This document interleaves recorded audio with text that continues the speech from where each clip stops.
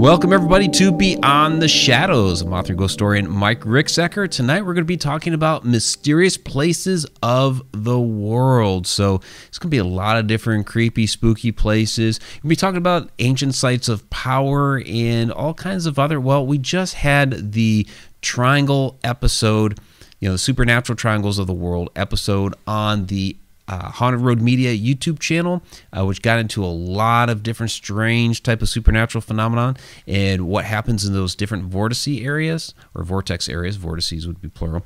We're going to be talking about a lot of that stuff too. But first, just before we kick off into all of that, a couple of quick announcements. So first of all is Peripheral from Leslie Fear was just released today. This is a new Haunted Road Media book release, so please be sure to check that out. It is a supernatural romance thriller. You can find it on Amazon, of course, or you can go to hauntedroadmedia.com and get the link there, which of course will take you to Amazon as well. But new book from Leslie Fear. Check it out. It's really, really good. And this was really like a really, what I want to say, it was a heartfelt endeavor from Leslie. She put her heart and soul into this book, so please go ahead and check that out. Also, for those of you that have not seen yet, next summer I will be hosting a Ancient Mysteries of Ireland tour. That's being put on by Mysterious Adventures Tours and hauntedjourneys.com. So I'd love for you guys to join us. So the capacity is limited. It's limited to 24. There were several spots that have already filled up, but it's a year away. I know we have no idea what's going on with COVID at that point in time. I'm hoping a year from now it'll be fine. So again, would love to have some Mad Hatters out there in Ireland. So this is going to be a very, very cool trip. All kinds of castles, stone circles, many things that are going to be included with this trip. So you can check that out. Again, mysteriousAdventurestours.com and hauntedjourneys.com. You get all the details there. So going to be a great time. So what's also a great time is this show, Beyond the Shadows, where we are going to be covering mysterious places of the world. So feel free down in the chat to toss me your mysterious places. If it's a bucket list item or a place that you went to that you thought was creepy cool or what have you, and we'll discuss those places as well. I'm going to be, well, for me, some of them I visited. I guess maybe one. And others I will be visiting, and others that are bucket list items somewhere down the road. So we're going to start this off we'll go down a creepy cool route. We'll get into some places that are a little bit more macabre, then we'll get into some more like ancient sites of powers and that type of mysterious energy type of places. So where we are going first, the Paris Catacombs. That's right. This one's a bucket list item of mine. I've always wanted to check this place out, really for years and years and years. I will have to say that the movie As Above, So Below, if you guys have ever seen that, it has made me want to really dive into the restricted section, the area that you're not supposed to go. Because I actually filmed it there. So I think it's still the only movie that was ever filmed almost entirely in the Paris Catacombs. Really, really wild. But this whole place, just the backstory of it, where basically what happened here. These are old mines from the area around Paris, which. B3 Aerospace is telling me, no, don't do it. Well, yeah, I mean, you can't get arrested for that. So so I'm not encouraging people to do it. I'm just saying, hey, I do fancy to go to the restricted section. In any case, so these were actually mines that are around Paris. And, of course, the city expanded. And one of the issues was, so the cemeteries also, not only the mines, but the cemeteries were also originally outside the city of Paris. And what happened is, of course, the city grew and grew and grew, and eventually surrounded the cemetery. Well, they kept dumping bodies and dumping bodies and dumping bodies into the cemetery, and eventually what happened was and this was the Cemetery of the Innocents. It was the name of the cemetery. A wall from an adjoining building to the cemetery. You can see how basically the city is built around it. These are illustrations from the 1700s. And for those that are watching the YouTube live stream, those that are listening to the podcast later won't actually be able to see this. But basically, it had gotten so jam-packed with bodies that walls to adjacent buildings were caving in and bodies were spilling out into the basements of buildings next door. So they made a plan to go ahead and remove the bodies. And this is one illustration where you can actually see some of the skulls, and you're kind of digging things up here, to move the bodies to the mines. Took several years to go ahead and do that, and the mines ended up becoming what we now call the Paris Catacombs. So, really, really very creepy and macabre, but it's a massive tourist attraction now, because you can see that as they were putting the bones in there, at some point they decided, well, instead of just dumping all the bodies in here, we're going to them this was like creating a shrine. And so they enshrined all of these bodies into these mines that were down there. So very, very creepy. P3 Aerospace Paris Municipal Ossuary, 1786, I think is older, like Roman times. Yeah, I mean, a lot of these bodies go way, way back. So, like I said, that originally the cemetery was outside the city limits of Paris. Well, now, I mean, Paris has expanded and expanded, that it expanded far, far past the cemetery. But they kept dumping the bodies in there, and then, it just became too much. So, it's kind of the same thing with our next tale here, which we'll keep a little macabre here for a short time. So the Sedlec Ossuary, this is in Kutná Hora, Czech Republic, and basically what the deal here is, they call this the Church of the Bones. And what had happened is a bishop back in, I want to say it was the 13th century, had brought back dirt from Golgotha, from the place where that Jesus was supposed to have been crucified. So he brought this dirt back, sprinkled it amongst the grounds, and because the townspeople had heard, well, this church, it's just the Church of All Saints, because this church was supposed to have this dirt from Golgotha, they wanted to be buried there. And so the cemetery became inundated with bodies and bodies and bodies and bodies. Well, again, kind of the same thing, the city expanded past the cemetery. And so they eventually shut the cemetery down, and it was it was like hundreds and hundreds of years ago.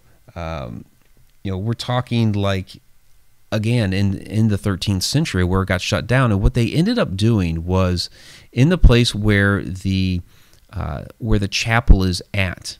So this does not encompass the entire Church of All Saints. This is just a part of it.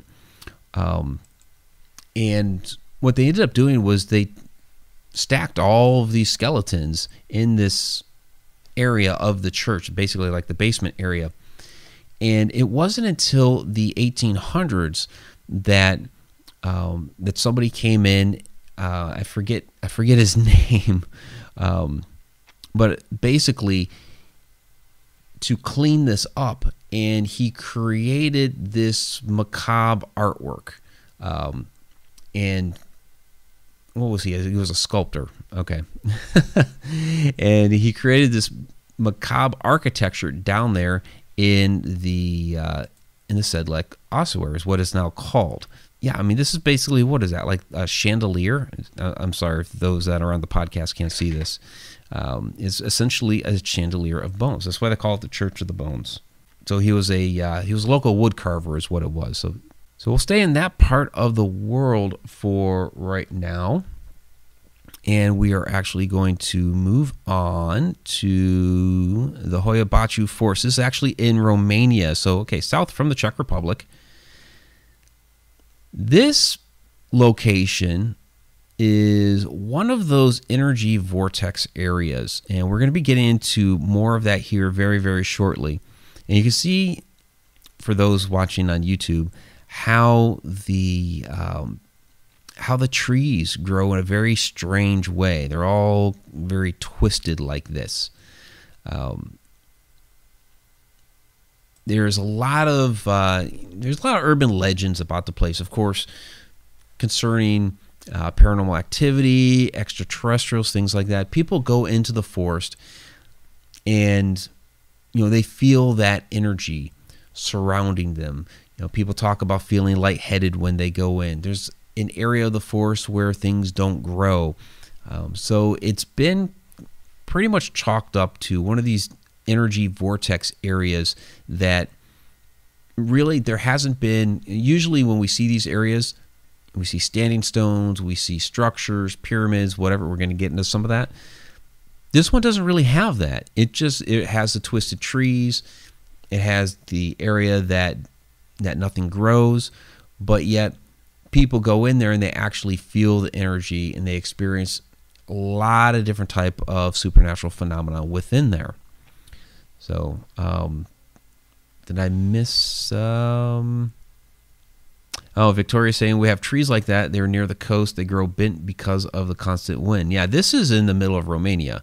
So that's one of the kind of crazy things about this forest is that this isn't at a place like it's near the coast or what have you. This is very much inland. And it's a fairly sizable forest. So yeah, and Robert Hanna, in the middle of the forest, nothing grows, and that's one of the attributes of this supposed vortex area. I know a lot of paranormal investigators have gone out there. You can even here on YouTube you can look up Hoia Baciu Forest and find all kinds of different people that have gone out there to try to document this crazy activity, and they do get some interesting paranormal activity out there. So, very, very creepy, mysterious area out in the middle of a forest. Rick Gabbert, when was that forest discovered? Well, I mean, the forest has been there for for a long, long time. I can't say it's always been there because, of course, over millions of years, the landscape has changed. But I mean, the forest has been there, for a long, long time. It's not like it was planted or whatever at some point. So Victoria, big explosion or a meteor hit? So that's an interesting question. There is, where does somebody might have it down there, the Moldavite. It's that area of the world where Moldavite comes from, where basically it was a meteor that came down, struck. Is it the Czech Republic or is it Romania? I'm thinking it was Romania, where that meteor hit. It's the green crystals, but you can see how it was fluid and melted and all that. And because of the vegetation that was there at the time when the meteor hit, it created it into a green type of crystal, kind of like with the Libyan desert glass, where the meteor hit and it turned it into a whitish yellow type of a crystal. So it's an interesting question. Is it possible that in that center where nothing grows, was there a meteor that once hit there? It's a good question. No idea. Fungi, do they go there with dowsing rods? They go out there with all kinds of things. Dowsing rods, EMF detectors. People go out there with, how I feel about spirit boxes. Well, they'll go out there with spirit boxes, all the different cameras and everything. So they go out there with a lot of different type of equipment. So, but dowsing rods, yeah, they've gone out there with that. Yeah, Alina, I'd like to see Mike spend a whole night at a haunted forest one night. I mean, I it wasn't haunted, but I used to have the forest right in my own backyard. So you never know. Maybe someday soon. We'll see. We'll see. So, but that kind of leads me into, as we're talking about more of these energy type areas, the triangle areas. So I covered this on the Haunted Road Media channel here very recently, this past Friday. If you haven't seen the video yet, please go ahead and check it out. I was, of course, on the Alaska Triangle here just this past, when did that come out? February. And so people are really familiar with the Bermuda Triangle. And basically, this is an area of the world in which is it's a concentrated vortex area. So energy from the Earth's core has basically welled up into this area. We call them triangles because there's usually 3 points on a map that we kind of put it between, but it's really more amorphous. It doesn't necessarily have a set shape, but we call it triangles because we like to put it into 3 points like that. And so we're really familiar with the Bermuda Triangle, which is Bermuda, Miami, and in Puerto Rico. Of course, this is where we've had all kinds of flights go missing, boats go missing.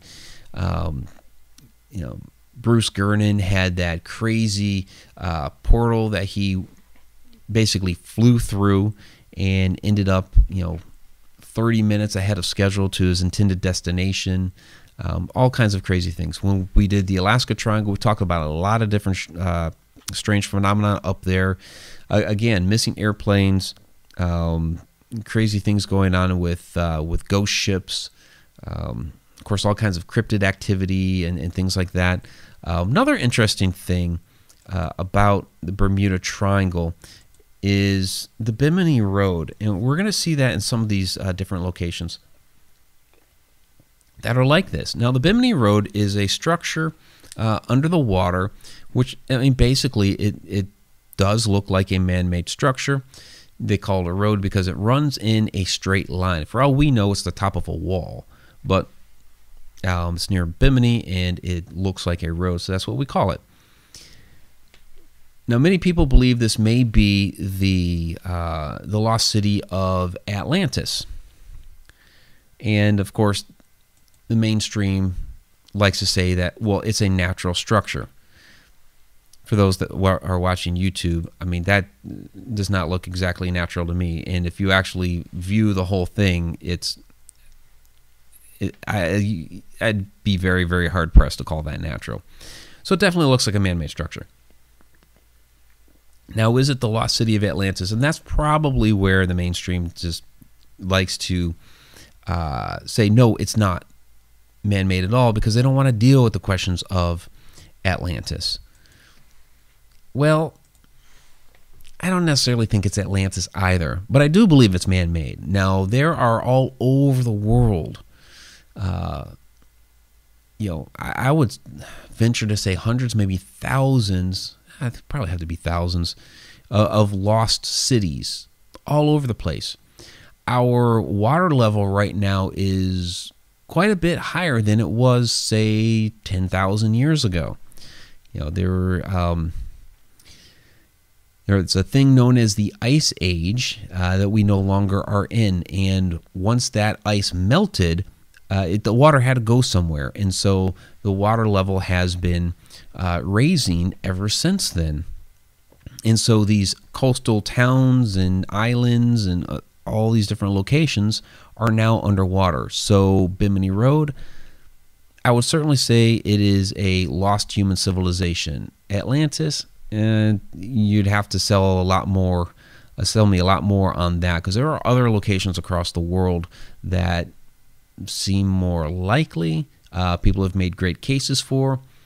I don't necessarily ascribe to a single one, but people have made great cases for locations all over the world. So for me, that one is it's a lost human civilization, but not necessarily Atlantis.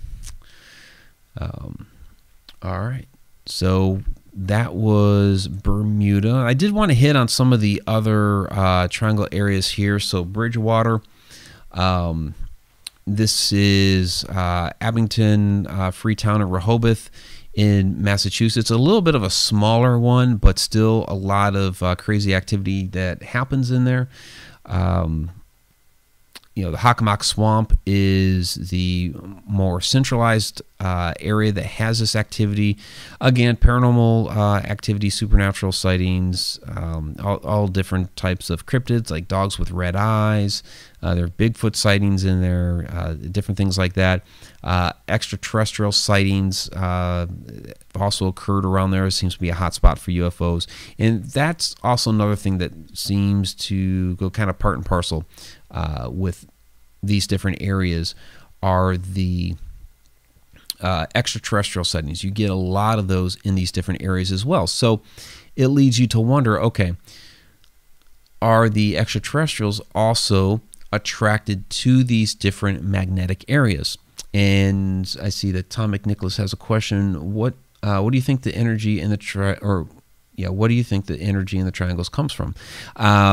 Basically, that is the energy from the Earth's core that comes up into these areas in a more concentrated way. So there could be a variety of reasons as to why it's more concentrated in that one particular area. When we talk about the telluric currents that run across the Earth, basically the Earth's energy grid and what have you. In these particular areas that have this more centralized energy, could it be, well, like in Alaska, the Earth there is more volatile, so it's moving around more, it's shaking more. So you have that type of energy that's more directed toward there. Could it be something like maybe the Earth's crust in that location is a little thinner or what have you, or maybe there are again kind of like in Alaska where you have these fault lines, and so there's that energy that's welling there, but also it would give you more access to the core because you have these cracks that are right there. So could it be something like that? So there's a variety of reasons as to why this energy could be there, but it is that energy, that magnetic energy from the Earth's core that's coming up into these areas. And that's essentially what we end up calling a vortex. So the other things that happen around it, like the portals, the portal is basically created from the vortex energy. So for those planes that have gone missing, like Flight 19 in the Bermuda Triangle or the missing Douglas in Alaska and what have you, and a lot of these, and we'll get to the Nevada Triangle here in a moment and in other locations, are they disappearing through a portal that the vortex has created? And there is some evidence to show that, well, maybe they have. So Tim Schoen, could there still be as yet undiscovered triangles? Yeah, sure. I think a lot of these places are, some of them are remote, so we're not as familiar with them. Others, like Bridgewater's in a more populated area. Bermuda, there's so much traffic through there. Even now, people take cruises through there. My parents just before COVID went on a cruise, and they cruised right through the Bermuda Triangle. To get to Anchorage, Alaska, you have to fly through, the Alaska Triangle. We get to some of these. Let's get to one of these others. That's Bridgewater. Okay, so the Dragon Triangle. So this is the one over near Japan. So Japan to the Philippines, to the Bonin Islands, which is like Guam. This area here. Now, the Japanese government has actually declared part of this area dangerous for sea travel. There's been so many lost shipping vessels, fishing boats. One of the more famous incidents was Kublai Khan, which was the grandson of Genghis Khan, and he lost a fleet that had 40,000 crew members within that fleet. It was a massive fleet. It was an invasion that they had planned, and they lost their crew to these waters. So I guess not too long ago they have rediscovered that fleet at the bottom of the water. So even with knowing that some of these areas are very dangerous, you still get the traffic through there. So I guess in a way you're taking that chance. Now, the numbers are small. I mean, how many flights have gone up to Alaska? How many times have people, gone through the Bermuda Triangle? Even Christopher Columbus sailed through the Bermuda Triangle. Now, he mentioned seeing a ball of fire crash into the water. It's probably a meteor, but it makes you wonder, is that meteor that he saw helping to feed what's going on there in the Bermuda Triangle? There could have been many meteors that fell into the water there. But he also mentioned that his compass was acting extremely erratic while traveling through those waters. The Nevada Triangle here. I mean, this is Reno to Las Vegas to Fresno. I think people are going to Reno and Vegas a lot. It's you got the Sierra Nevada mountains there, so that is treacherous. Area 51 is also in that area, so talk about a mysterious area. There's definitely a lot of mysterious things going on in Area 51. So what's interesting here about the Nevada Triangle, they talk about a mountain wave, which is a interesting gravitational phenomenon where the mountain range, as you go up in elevation, it actually has some of its own gravity. And so that gravity wave from the mountains can actually affect the airplane's instruments. So as they get closer to some of these mountains, their instruments can start acting a little wonky, and that is where some of these crashes do happen. So it's not necessarily supernatural, it's more natural, but it has to do with the energy that's within these mountains in that area. And so they have had tens of thousands of crashes within the mountains there over 60-year period. So it's quite extensive. Victoria Monday, hollow earth. Could it be a system of caverns and not really a hollow earth? Little bit of a different topic, but that would be a mysterious area of the earth, right? Okay, hollow earth. And I believe you're right. So there is that crazy illustration out there where they kind of make the earth look like a set of parentheses, and then there's like a sun in the middle, and all this other stuff going on within the middle of the earth. I don't think that the earth is just a shell with all kinds of other stuff inside of it. But the idea that there are large caverns throughout the world that would essentially make parts of the earth hollow, I do believe that. We do see rather large cave systems around the world, and also if you take into account for lava tubes, which in the deeper parts of the world could be much bigger than what we're accustomed to closer to the surface. As you get further down, those magma vents expand and expand and expand as you get closer to the core. So would old lava tubes further into the earth be larger? Yeah, they would be larger. So in that sense, those areas would have a hollowness to the earth. So, but I don't think it's just one, I don't think we're a giant shell. People think that about the moon too.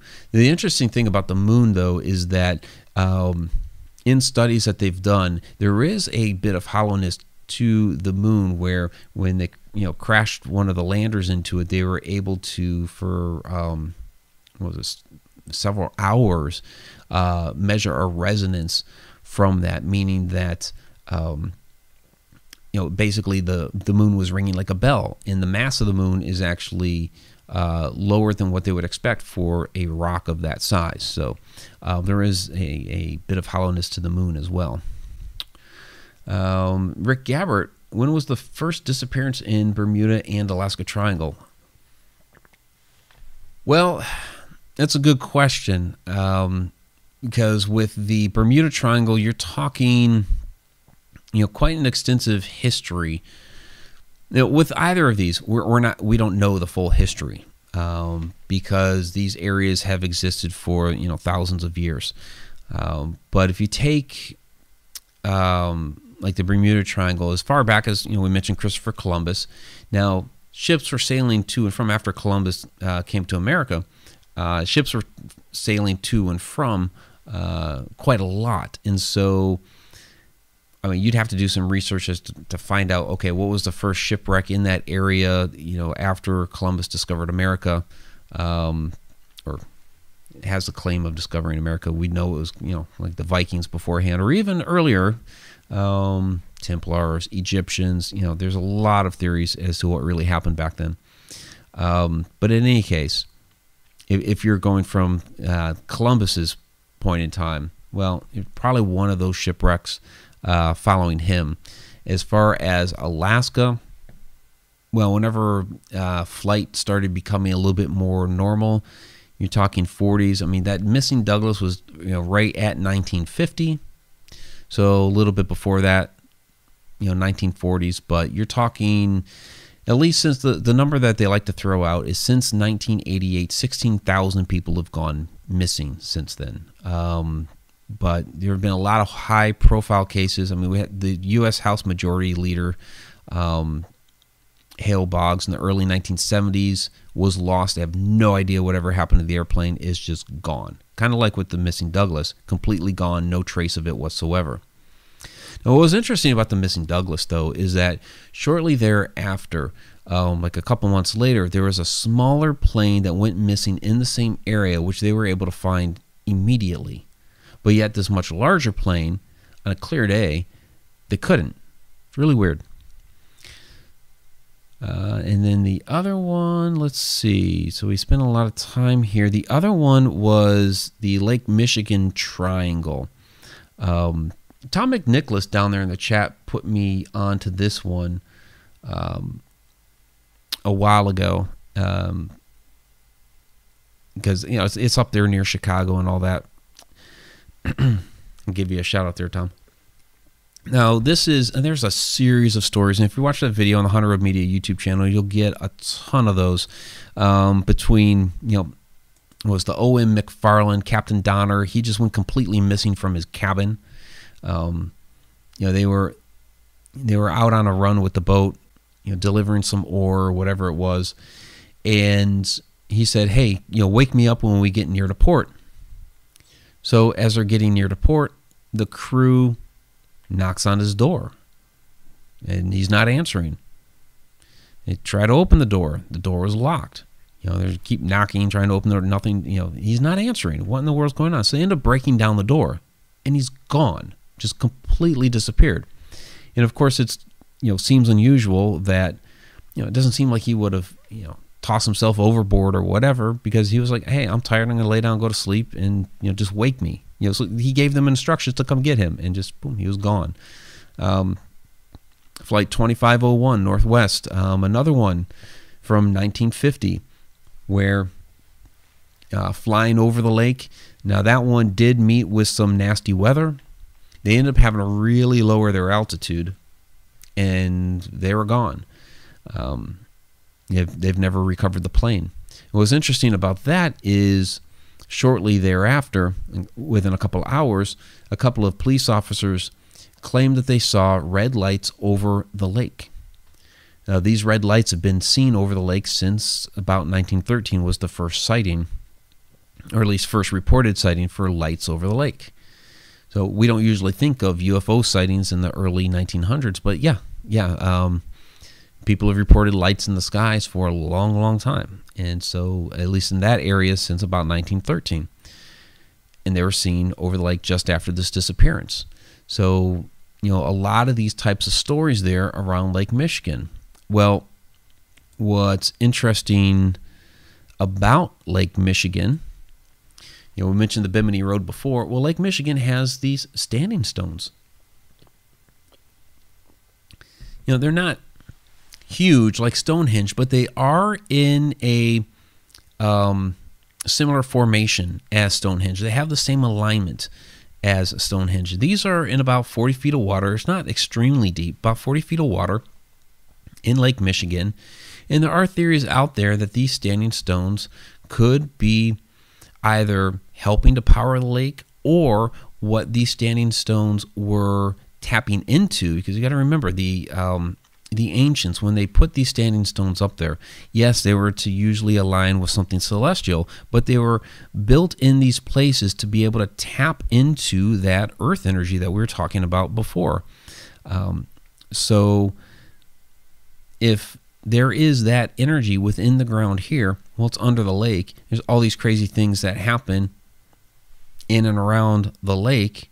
So there must be one of these nodes, for lack of a better term, of energy. I see Tom had mentioned or asked there in the chat, are they different than ley lines? He's talking about the telluric currents.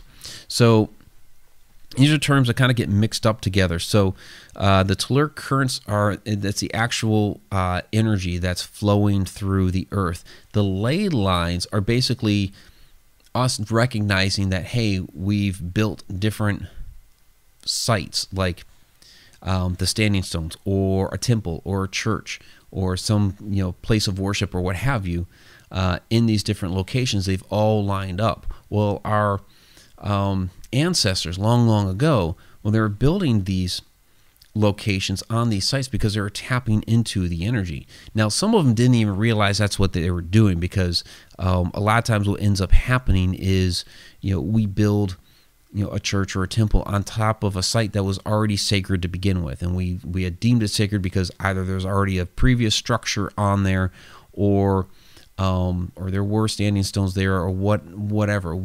A lot of our ancestors didn't realize what it was that made the place so special. They just knew that it was special because of their ancestors, and so it goes way back. But it was special. The ancients knew that this place was special because of that energy. That energy was the telluric current. So what ended up happening is, over the millennia, all these places ended up lining up. That's the ley line, are the lines of the structures that were built up. But underneath, what flows through the earth is the telluric currents, the earth energy grid. But the terms get confused a lot. Our friend Freddie Silva, the first time that we had him on, back when we were still doing the Edge of the Rabbit Hole show on the Haunted Road Media YouTube channel, I had him for like the first, 10 minutes of the show, kind of explain that difference. He does a fantastic job because he's done research on this for a couple of decades. So, Victoria Monday, I heard that Walmarts are built on historically sacred sites. Yeah, that's actually well, you know what's sad?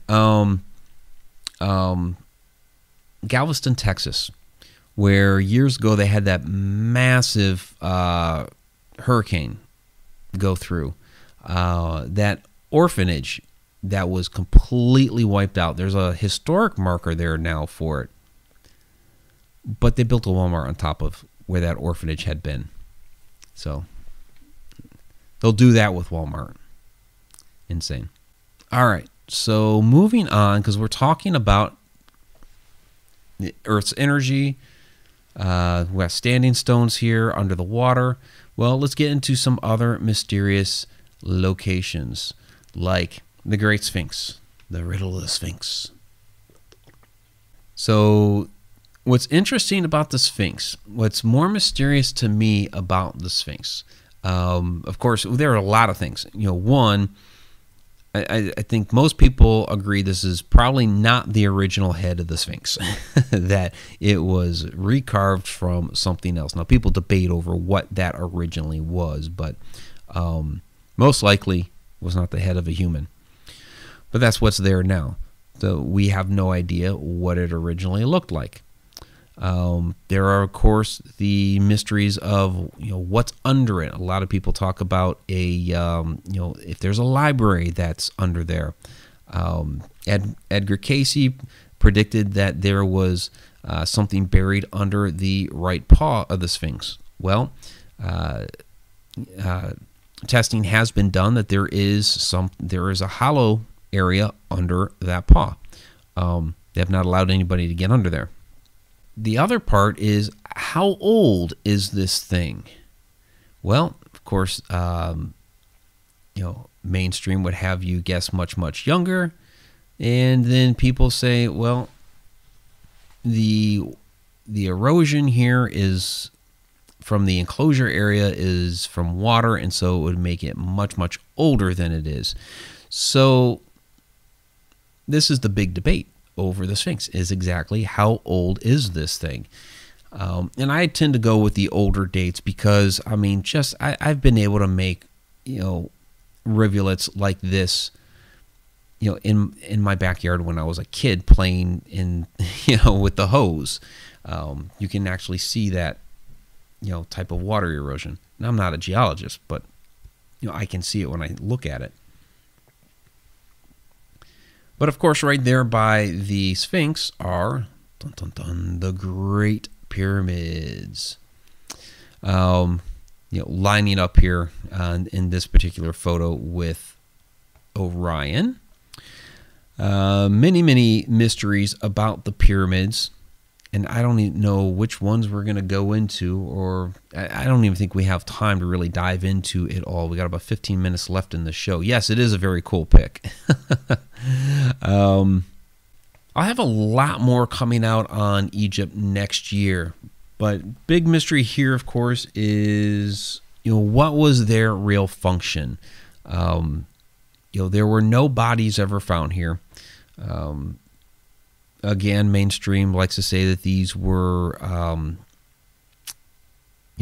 tombs, but no bodies were ever found here. Now, there are many theories as to what the Great Pyramid could have been, from being its own power plant to being a place of being able to ascend into another dimension. A lot of different theories as to what exactly it was. And there's B3 aerospace power stations. Yeah. So, and also saying, I feel the Sphinx was built by the Göbekli Tepe folks. Yeah, I didn't even include Göbekli Tepe here, which is definitely, that's another mysterious location. I could only choose so many, but I'm glad you guys are bringing up some other ones here as well. Because that's another mysterious location. It really threw a monkey wrench into all the dating of these ancient structures. Not really of the ancient structures, but it threw a monkey wrench as the dating of civilization. Because Göbekli Tepe now became like the oldest known temple of its kind. At that time it was built, and we're talking like over 10,000 years ago. Humans were just supposed to be hunter-gatherers. So what are a bunch of hunter-gatherers doing building a massive, massive temple complex like that? It just doesn't make any sense. So it really calls into question everything that we know about the birth of civilization. I like the idea of, that civilizations have been cyclical, that, we've built up, this great knowledge over time, and then it gets wiped out and we have to build it up again. Things like the pyramids. There's a lot of aspects to them, and some of these huge megalithic structures around the world that we're only now coming into the technology and the know-how to be able to build some of these things. Some of them we still really don't know how they would have done it. But yet they did back then. So somewhere along the way we lost the knowledge, where they had developed some system that was amazing, and then we lost it. And then we built back up and we lost it. So these great, great mysteries of the world. So we see that with the pyramids in Egypt. And I could throw out all kinds of pyramids as well from around the world. This is Teotihuacan, the Temple of the Moon. Another fantastic structure. And there's all kinds of Mayan pyramids that I could have thrown in here, but I just wanted to throw it out there, at least one. But again, another one of these amazing sites of power. And I come back to Stonehenge because we're talking about the sites of power. The idea that the ancients knew of this energy that they could tap into. And I find it really intriguing now that we're starting to relearn about these things now. On the precipice of our world in chaos. Is this, it makes me wonder, is this sort of what happened before, that we had all of these, all of this knowledge, and we knew, how to do all of these different things, and the world went into chaos, and, we had to start all over again. I mentioned Atlantis before, talking about the Bimini Road, but it does make me wonder about Atlantis. And I put it out there in a video before. I actually asked Johnny Enoch when he was on the show. It was a completely, random, wild question that just popped into my head. But could Atlantis have been a giant portal? That maybe they had one of these, standing stone structures in the center of the city, like what we see with something here like Stonehenge. And they tapped into too much power, and they essentially annihilated themselves. And we've seen across the world in some of these ancient civilizations splashes of energy that have been expelled that we can't really account for. Like, how in the world did this happen, with this ancient culture? Now, these standing stones were supposed to be able to tap into this type of energy. I also include here Drombeg. So this is in Ireland. I had to throw this in there. I had to throw this into the mix because we're going to be going to Ireland next year. That's another standing stone structure. But another one that I actually, that's one that we're going to be going to next year. One that I went to this past year was Chaco Canyon.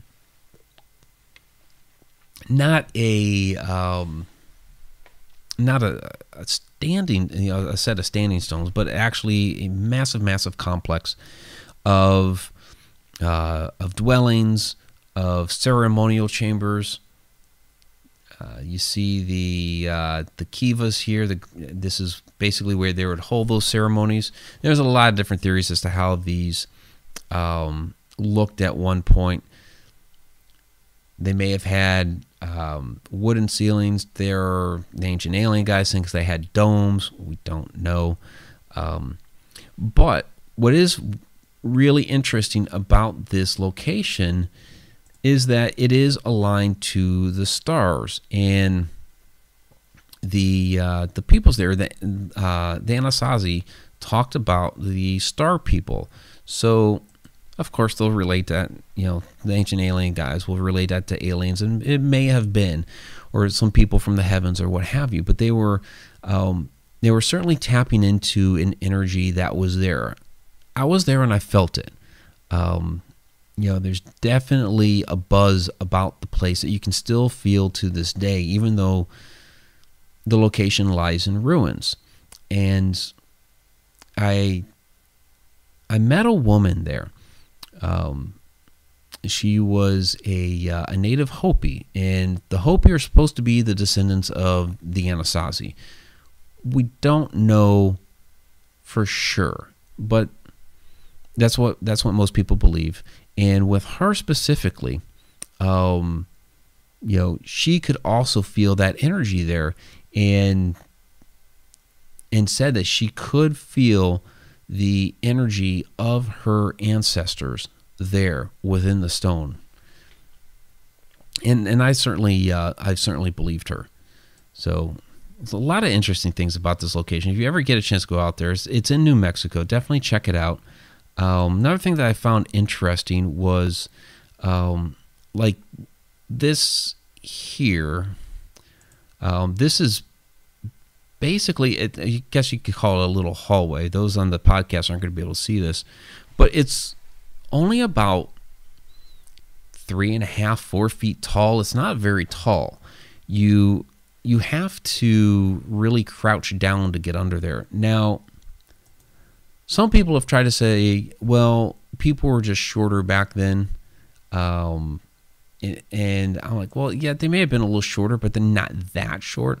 I think there was something much more, I don't know, maybe religious or reverent about this, where they were basically forcing their people to bow down to walk through there to get into the other chamber. And that other chamber that's on that side had some interesting other structures to it, so that there was an inlet in one of the walls where you would put something. I mean, I don't know if you were to put an idol or whatever, and then there was a little basin on the floor and just some other things about that chamber that had a more ceremonial nature about it. So it makes sense to me that you would bow down getting into there. Now, one of the other interesting things, I didn't include the photo here because that was on another device, was a T-shaped structure. You know, I say structure, but really it would be like the inverse of a structure. Basically, it was a T-shaped doorway. And the T-shaped doorways are, you see them throughout the region, down into some of the Aztec structures, and it's supposed to, signify something, I guess more religious in nature, for lack of a better term, something more reverent when you walk through that door. So you have to walk through there from the other side to get into there, and then you have this other doorway where you have to crouch down. And that T-shaped doorway was kind of regular sized, but it was the T-shape. It was something that's interesting. B3 Aerospace mentioned Göbekli Tepe to me, or mentioned Göbekli Tepe earlier in the chat. And what struck me while I was there, I recorded a segment on it, but I didn't actually include it in my Chaco Canyon walkthrough video, was, to me, the T-shape reminded me of the T-shape, although they were structures, at Göbekli Tepe. So basically I was seeing similarities from a structure in New Mexico to a temple structure in the Middle East. Now, there are thousands and thousands of years difference between the two, but I still find the similarities interesting. That you could have these things, these ancient structures like this, mysterious areas of the world, thousands and thousands of miles apart, thousands and thousands of years apart, but still have similarities to them, still have connections to each other in some way. I've talked a lot about the connected universe on here, and I hadn't yet mentioned it tonight, but many of these things do have connections to each other, and if we go back to the solar currents, the Earth's energy grid, they're all connected to each other anyway through the Earth. But I believe the ancient people knew this, and you see similarities between a lot of these structures that supposedly they didn't have connection to each other physically, but yet they were still creating similar things across the world, which is really, really interesting. So how did they know to do that? B3 Aerospace saying teleport. Well, maybe they did know a way to teleport back then, and we just have forgotten that now. Maybe that's what they use some of these structures for. Where is that one? Is it Tiwanaku that has the gateway stone, where basically it's carved into the mountain, the gateway, the Stargate, that just looks like a doorway to nowhere? It's interesting. So did that actually function at one point in time? We really don't know. I think that was it. Yep, Chaco Canyon was my last one on here. So if you guys have any other comments or questions, throw them out down there. Yeah, B3 Aerospace Ancients had more technology than we think. They absolutely did. You know, it's not technology in the way we think of it today, and I think that's where people kind of get crossed up, because when people talk about, you know, lost civilizations and a global cataclysm destroying them, you know, they'll talk about how, well, it was a society, it was a civilization that had high technology. And when we think of high technology today, we think of like computers and cell phones and things like that. And I don't necessarily think that they had those types of things, but they had other technology that in many ways surpasses what we have today. I mean, to be able to create those structures that we can't today, they had to have some form of technology that was higher than ours to be able to do that, in a sense. So they knew how to do things that we couldn't. We know how to do things that they can't, like maybe this computer and the cell phone and all that. So there's different forms of being a high technology. You know, I think people kind of get focused as to, well, this is what high technology means. Well, no, there's different forms of it. Robert Hanna, how about the stories of the Vimanas? The Vimanas, yeah, you're getting into the Indian culture. We're not going to have time for that tonight. We're already at our hour mark, and those would take quite a while. But I did make a reference to them earlier when I was talking about kind of the cataclysms, you know, annihilating certain civilizations, that, you know, how we may have done it to ourselves in some sense. Victoria Monday, Easter Island, the heads, what's up with that? Excellent question. I'll refer you right now to Freddie Silva's work, because we are at the end of the show. You know, Freddie actually covers a lot on the heads.